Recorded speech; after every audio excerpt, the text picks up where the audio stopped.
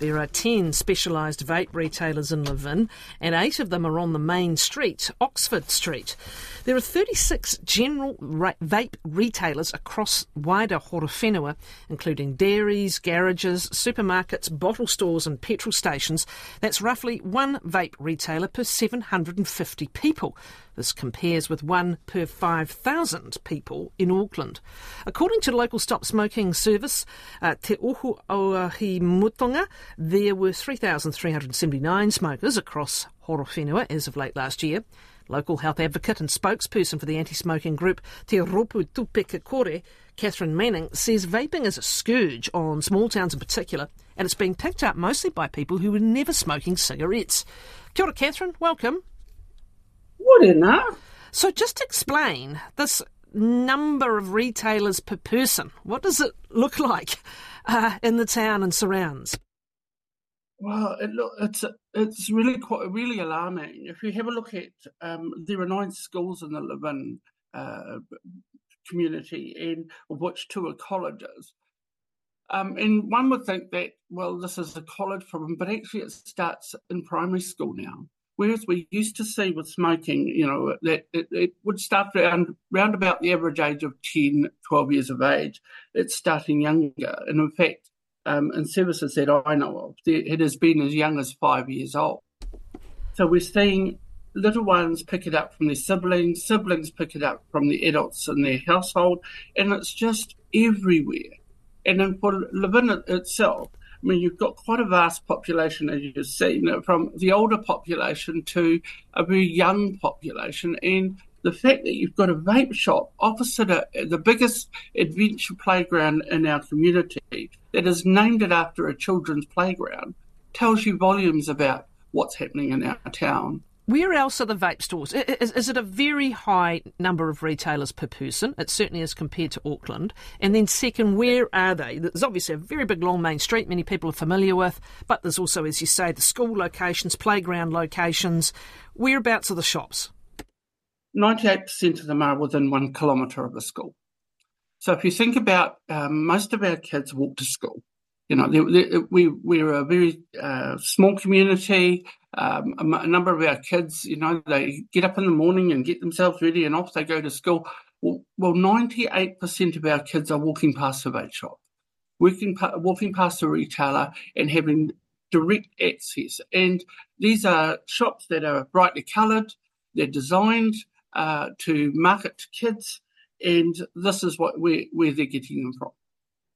Can we talk about the smoking and vaping nexus? Because this is where some anti-smoking advocates have said that vaping has played a significant role in the more recent declines in smoking. So we had the big drop-off over 20 years or so with the smoke-free measures, the tax increases going up, etc.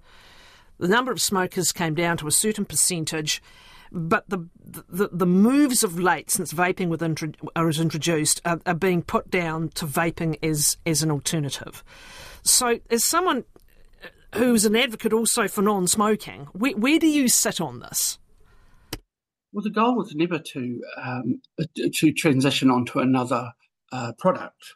The goal was to eliminate tobacco from our community. In particular, that when they looked at the inquiry, it was the devastation it was causing to Māori populations, where they were dying in higher numbers than any other population. So when that inquiry went into place, it said, this can't happen anymore. You saw the likes of Hone Harawira and Tauhinari and Tukuroiranga Morgan and Simon Bridges. They all sat in the Māori Affairs Select Committee and said, this is just criminal.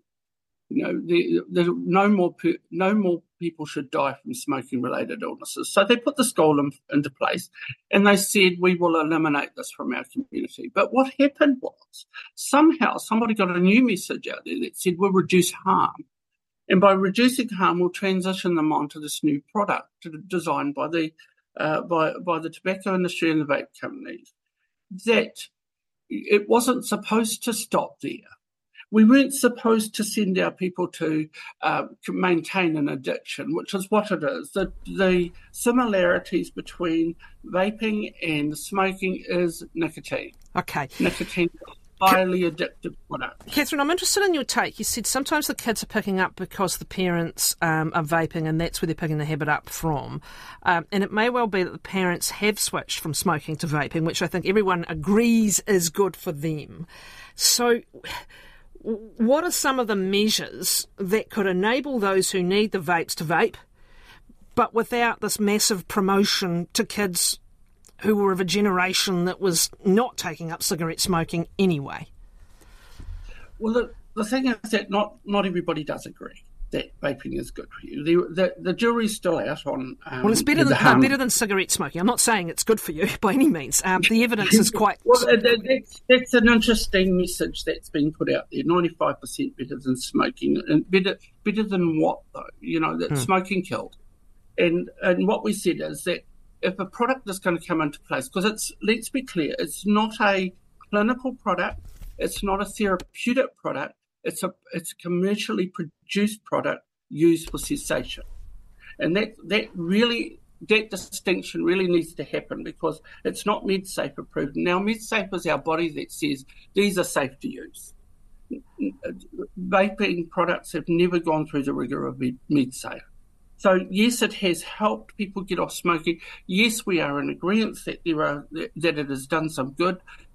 But what we haven't done is regulated these commercial products so that it is out of the hands of our young people. Do you believe a town like Levin's been deliberately targeted? That sheer volume of stores per person? Well, I think Levin's not unique. I think the uniqueness about Levin is it's one of the few places where they produce vaping products. It has a what do you call it? A commercial outlet, right, that sits there and produces the products and then sells it on to the nation. That's the difference between everywhere else. Yeah. Is, it's a bit like